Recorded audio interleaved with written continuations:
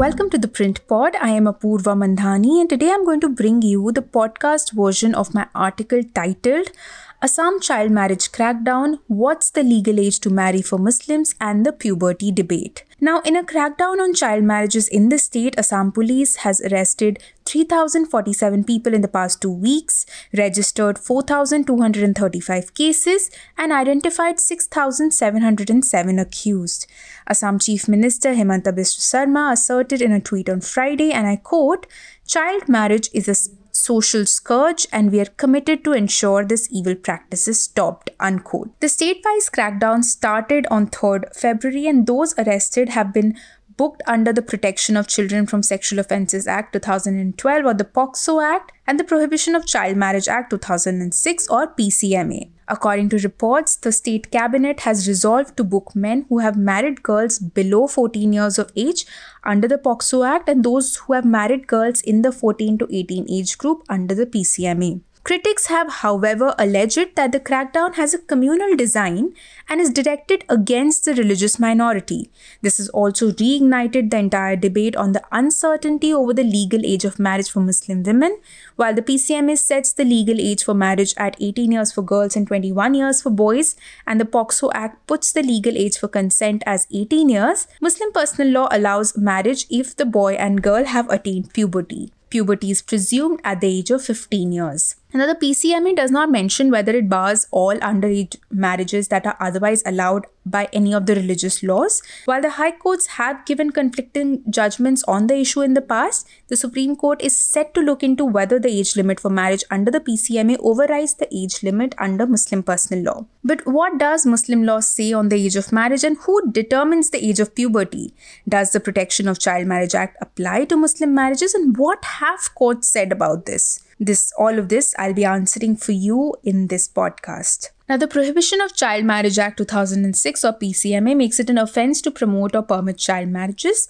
So it is a crime if parents or guardians promote or permit or even negligently fail to prevent or attend or participate in a child marriage. According to the law, a child or minor is a girl aged less than 18 years and a boy aged less than 21 years. In case a child marriage does happen, the law allows a petition to be filed to declare the marriage void once the child becomes a major, but such a petition needs to be filed within 2 years of the child attaining majority. The law provides for imprisonment of 2 years for a male adult marrying a child and for any parent or guardian who permits a child marriage or attends or participates in it. And Section 11 of the PCMA says that where a minor child gets married, it would be presumed that the person having charge of such minor child has negligently failed to prevent the marriage from being solemnized, and the accused would have to prove the presumption wrong. Now, there's another law in this mix. There's the POCSO Act, which was enacted to protect children from offences of sexual assault, sexual harassment, and pornography.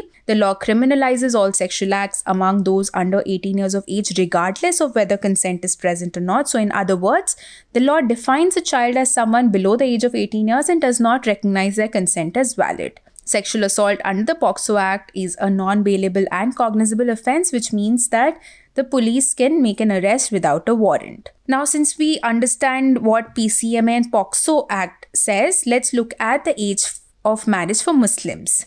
So while ruling on the legal marriageable age for Muslim women, courts have traditionally referred to Muslim personal law. The book Principles of Mohammedan Law by Sir Dinshaw Fardunji Mullah is usually considered an authoritative commentary on this. Article 195 in the book talks about the capacity for marriage and lists down the various conditions which Muslim men and women need to satisfy in order to be able to marry each other. According to the book, and I quote, "Every Mohammedan of sound mind who has attained puberty," unquote, "can marry." It also asserts that even lunatics and minors who have not yet attained puberty, the explanation attached to Article 195 says that when there is no evidence, puberty is presumed on completion of the age of 15 years.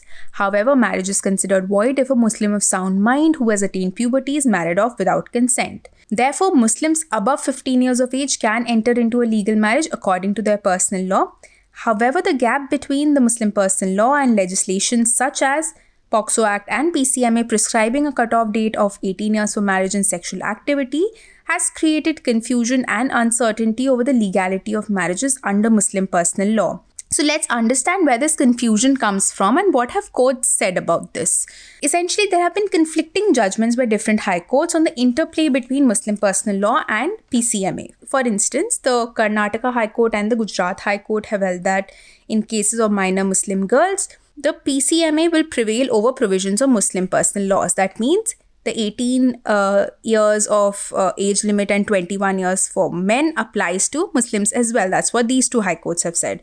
Gujarat High Court ruled in 2015 that the 2006 law was a special act, that is PCMA was a special act and would override the provision of Muslim Personal Law, Hindu Marriage Act or any other personal law for that matter. In November last year, the Kerala High Court also ruled that, and I quote, marriage between Muslims under personal law is not excluded from the sweep of POCSO Act, unquote. The court asserted that, and I quote, if one of the parties to the marriage is a minor, irrespective of the validity or otherwise of the marriage, offences under the POCSO Act will apply. However, the Punjab and Haryana High Court ruled in 2018 that the provisions of Muslim personal law would prevail over provisions of the PCMA. It contended that puberty and majority in the Muslim law are the same and that a boy or girl who has attained puberty is at liberty to marry anyone he or she likes and the guardian has no right to interfere. And this isn't just one judgment that has come out of the Punjab and Haryana High Court ruling this. In fact, it is several judgments by the Punjab and Haryana High Court that has led to the issue now reaching the Supreme Court. So the matter reached the Supreme Court after an order passed by the Punjab and Haryana High Court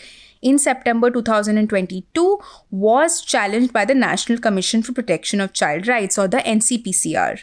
The High Court was hearing a habeas corpus petition filed by a 26-year-old man against the detention of his 16-year-old wife in a children's home in Panchkula. Relying on Muslim personal law, the High Court had directed her to be released.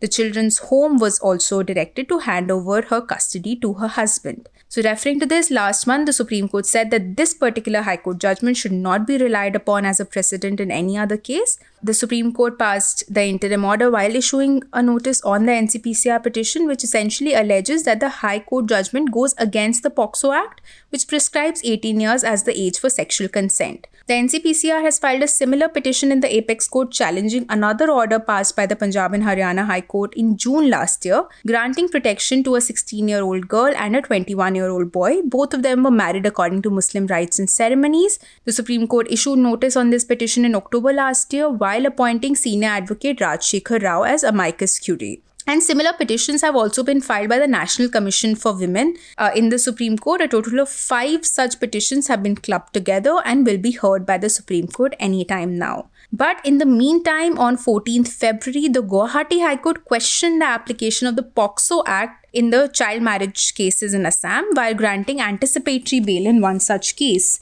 So several similar matters in fact came up before the Guwahati High Court the same day, and in another such case, the court asserted that these are not matters for custodial interrogation. Court also said, and I quote, "It is causing havoc in the private lives of people. There are children, there are family members and old people," unquote. In another case, the court noted that Section 376, which is rape of the Indian Penal Code, was added to the FIR, calling the allegations weird. The court asked if there were allegations of rape in this case. That's all I have for you for now. This is Apurva Mandhani, assistant editor with The Print. For more such articles, do visit our website and thank you for listening in.